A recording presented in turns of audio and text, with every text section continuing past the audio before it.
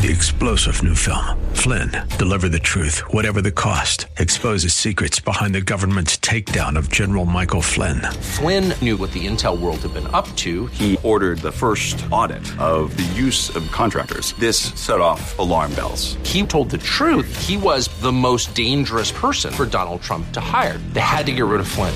Flynn, deliver the truth, whatever the cost. Available now. Watch it today. Go to salemnow.com. salemnow.com. 600-8551. The following program is sponsored by Grace Church, Dumfries, Virginia. Grace Church, real people, real lives. Grace Church, real lives, real change. Grace Church, real people, real lives, real change. Hello, and welcome to Grace for Today. You can always visit us online at gracechurchva.org to hear this message and much more. Let's join Dr. Greer for today's teaching. Good morning, Grace. Let's open our Bibles to John 11, and we're going to hit the ground running. Father, we thank you for the privilege of gathering around your word. Meet us in this next 30 to 45 minutes, Lord, and talk to us. Show us the part of this text that applies to our lives, Father, and cause us to be stronger because we came out this morning. In Jesus' name, amen. John chapter 11, beginning with the first verse. It's maybe about a year and a half ago that I was in this portion of Scripture. We looked at some different things that we're going to look at today. But typically, you know, when it's that short a time span between messages, you know, I say, Lord, are you really sure about that? Am I hearing you? You're right. And I really believe that this is our message for the fast. I believe that there are things you're going to hear this morning that you really need to put into practice over this next week so you can enter into this next level of breakthrough. Fasting does not change God. It changes you, okay? So we're not trying to change God. Also, please know, if at some point you feel overwhelmed or, you know, your mood gets too ugly, you might, a little meal, I mean, just a small meal, if that's what it takes. You're not trying to prove anything. It's about your relationship with God and basically just showing your body who's in control. Your spirit is in control of the body. And you really don't realize how strong the impulses of your natural flesh are until you start telling them no. And just reminds you of the battle that makes it real plain, the battle that we're facing. John chapter 11 and verse 1, Scripture says, now a certain man, John uses this phrase, certain man, here very, very intentionally. He needed to underscore from the outset, because of the magnitude of this miracle, that this was not somehow a folk tale. The individual in this narrative was a literal, living, and breathing person. He goes on to say he was sick. As he goes on, particularly at the outset of this narrative, we see he adds more and more details. He gets more and more specific about the man that he was talking about. First, he was a man. Secondly, he was sick. But next here, John mentions his name. Lazarus of Bethany. Not Lazarus from Bethel, but the Lazarus from Bethany. There were more Johns, you know, there's a John here and a John there. He's being real specific. It was a common name, and they wanted to, particularly his critics, he wanted them to know who they could go talk to find out about the events. So Lazarus of Bethany, not James Brown the singer, but James Brown, the CBS sports commentator on Channel 9. You know, he's being real specific about who he was talking about. The town of Mary and her sister Martha. So he now goes on to even name his family members. He wants to make crystal clear that this narrative is literal. This is not myth. This is fact. Lazarus was 100% real, and in a minute he's about to be 100% dead. Verse 2. It was that Mary, as if he had not said enough to let folks know who he was talking about, he now continues to identify Lazarus' most famous sibling. It was that Mary who anointed the Lord with expensive, fragrant oil. Now, Mary here offers the New Testament pattern on how we worship Jesus. First, we see that she worshiped the Lord with things that had value, things that cost her something. There was a cost to this oil, and she gave it to the Lord. And secondly, what did she do here? She wiped his what? Feet. So not only did she worship the Lord with her resources, no ministry was too low for her. She was willing to get down on her knees and deal with feet if necessary. If that brought joy to the Father's heart, she was willing to do it. And we have to be careful about being too proud in ministry. Then it goes on and says she wiped his feet with her what? Hair. In the book of Corinthians, what does hair represent, particularly on a woman? What does Scripture say? It represents her what? Glory. So we see here, third, that Mary gave Jesus all her glory. Even in the face of criticism from her disciples that didn't get what she was doing, she was willing to give God all of her glory, no matter what it made her look like. And then it goes on and says, whose brother Lazarus was sick. This woman loved Jesus. This woman was a worshiper. This woman was an all-out worshiper. I mean, she was demonstrative in her worship. She would give resources from her very life into the ministry of Christ. But what's interesting here is it didn't stop her family problems. It says here, her brother Lazarus was what? Sick. So in spite of all that worship, she still had living situations and household situations that she had to deal with. Verse 3. Therefore, the sisters sent to him. Now, watch how these ladies pray to Jesus. They sent to him saying, Lord, behold, he whom you love is what? Sick. These ladies are about to show us the secret to getting our prayers answered. These ladies actually, they're not like the crowd. This is part of Jesus' intimate team, if you will. They had spent time with him in other settings, and they were maturing in the faith. And Scripture says here, when they came to him, they came proclaiming God's love in the middle of their misfortune. How many of you can believe in God's love even when your circumstances seem to disagree?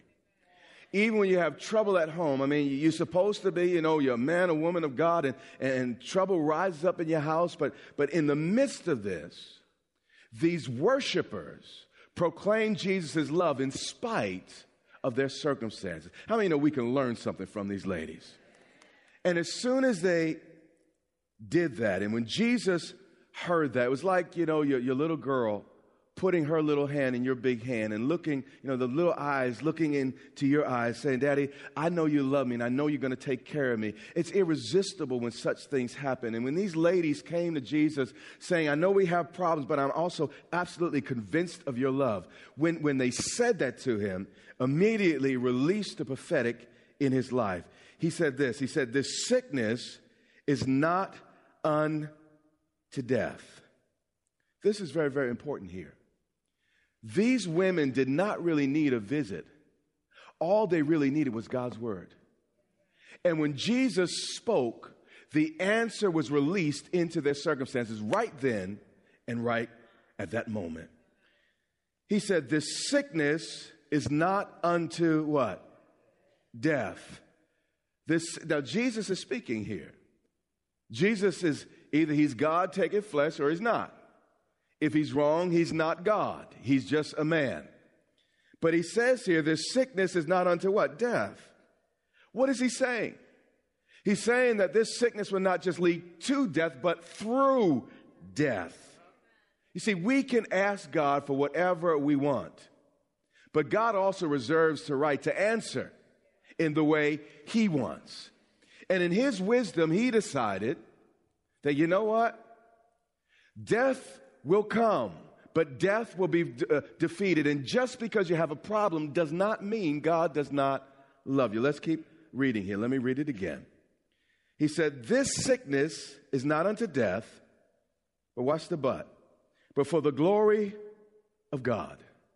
Sometimes what you're facing is not all about you.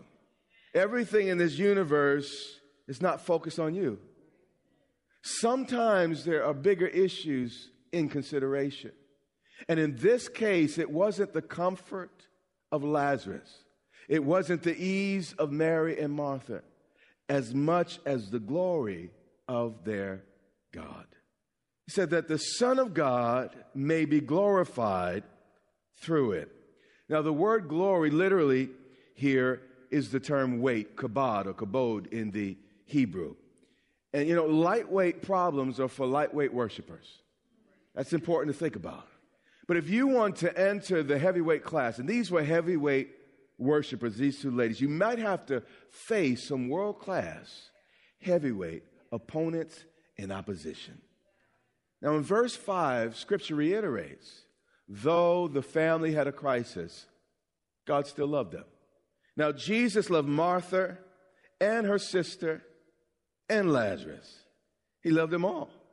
But it looks like an absolute contradiction. Lord, if you love me, why did you let this thing happen? Why did my brother die? Why did my mother die? Why did my father die? Why did that relationship die? If you love me, God, why did this thing happen? Well, watch verse 6.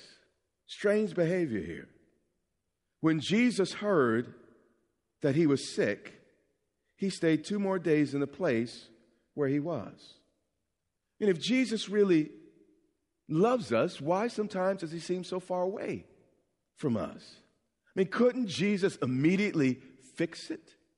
Couldn't Jesus have stopped the whole crisis just like that?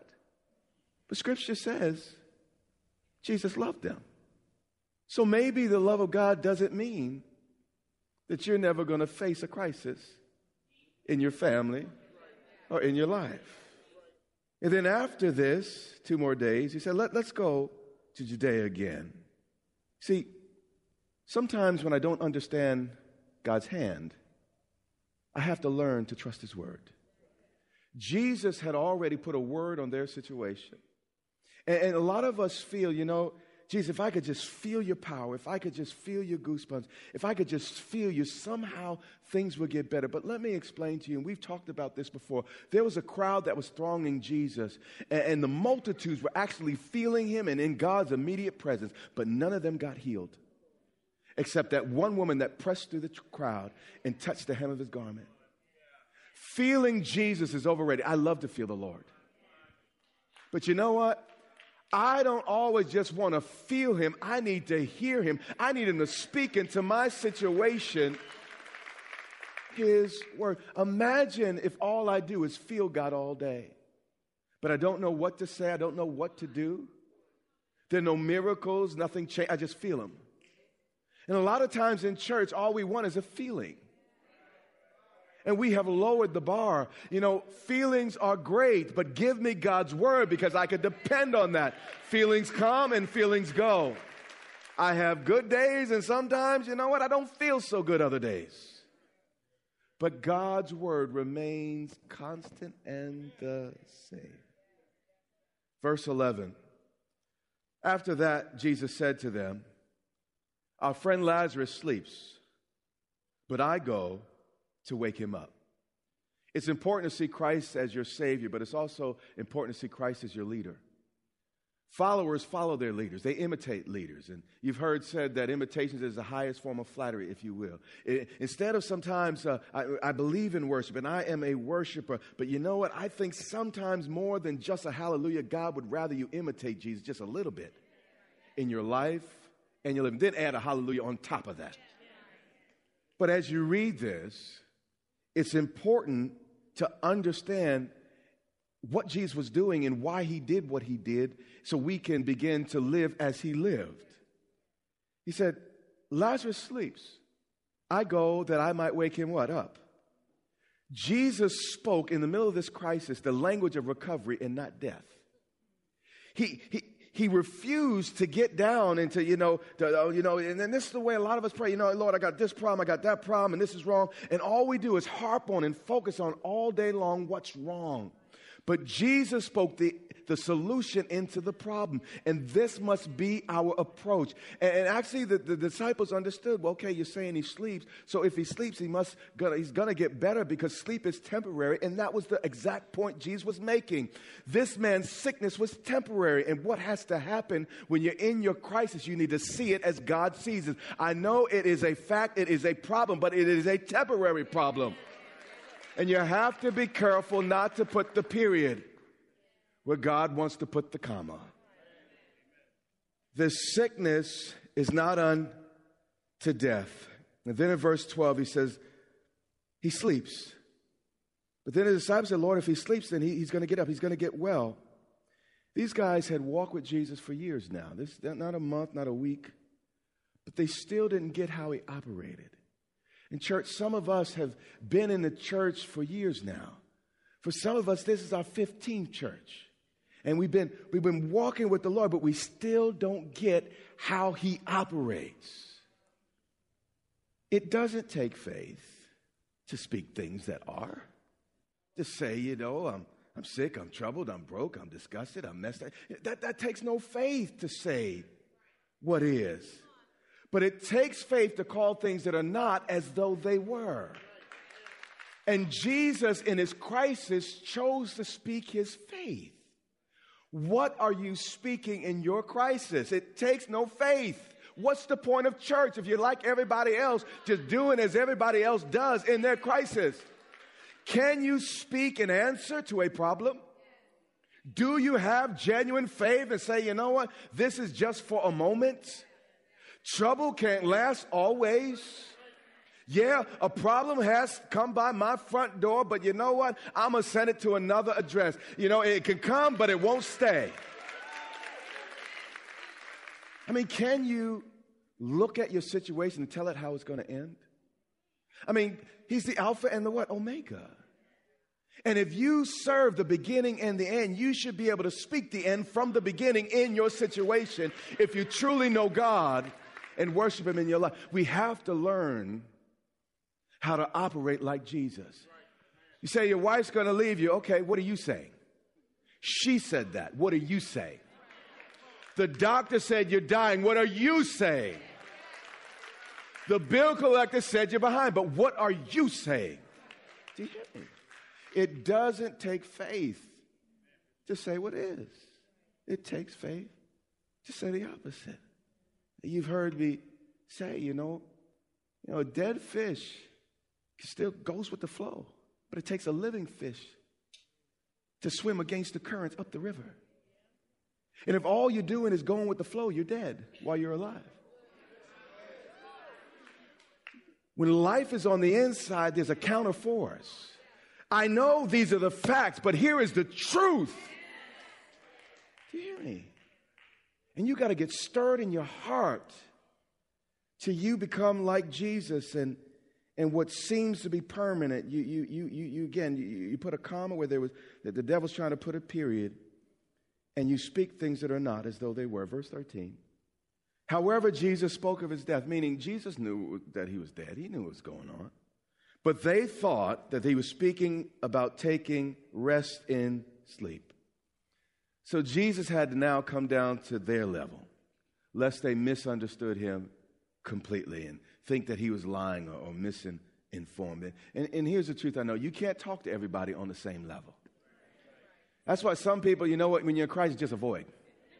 You get some folks that can understand what you're saying about your situation. You hear me? But Jesus was strong and powerful, and he was able to even handle these disciples.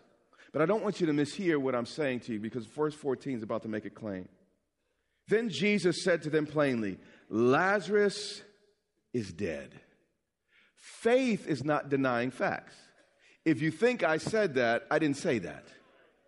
Faith, recognize, here's the facts, but here's the truth. Faith is belief in spite of facts. I know what they say. I know what the facts are, but here's what the Word of God says. Genuine faith is an upstream battle. That's why the Bible calls it the good fight of faith. But how many of y'all fighting? Don't just lay down. When stuff happens, begin to speak the desired results according to God's Word and watch His Word come to pass. In verse 15, Jesus gets strange here. It almost seems like he's sadistic, masochistic, and just doesn't seem right. But you see, when you look at things from a human perspective, sometimes God looks mean. Sometimes he looks angry. Sometimes he looks uncaring. Jesus says, I'm glad. How's Jesus happy about? The death of someone he loved. What type of God is happy about such an event in somebody's life. This statement used to trouble me until I learned some things. You see, God is not a man, and he has the full perspective and full picture. You see, if I was God as me, I would be depressed every day looking at the world and what people are doing, what kids are doing, what adults are doing. Man, I'd be a mess. You see, God sees, again, the end from the beginning. He sees everything all at the same time. He doesn't look to the future or look to the past. He sees it all simultaneously. And what God has done is he weighs our present struggle. He says, man, that's real. Oh, I know that hurts, and I feel with you, and I'm for you, and I'm going to help you, and I feel your pain. I sympathize with your pain, but I've also weighed your present pain. And when I weighed it against the future benefits, not only did it tip the future benefits were like this, and when I took a look at it, are you hearing what I'm saying? I decided I wanted you to go through this so you can get to that. And it wasn't because I didn't care, it was because I did care. God sees and he knows. And what you're going through is for a moment. What you're feeling is real, but compared to the weight that God wants to bring in your direction, it's a small price. Romans 8:18 has helped me, and I like how the Holy Spirit inspired it. Paul said it this way, for I consider. You see, what I consider doesn't really matter. It's what you consider. You know, what the Bible says doesn't matter until it gets in you. That Bible on your dresser, there's no value there. It's like, you know, a tomato seed. A tomato seed in the bag doesn't feed your family. It's when the seed gets into the soil that it grows and produces something that becomes beneficial. And the Word of God in that Bible does you no good. It's not until it becomes the living Word, until it gets down deep in your heart, comes alive, and begins to bear fruit, that it becomes profitable. Paul says here, for I consider, he says elsewhere, I am fully persuaded, neither height, nor life, nor depth, none in all creation can separate me from the love of God. It doesn't matter what other people are persuaded about. What matters is what you persuade about. He said, for I consider.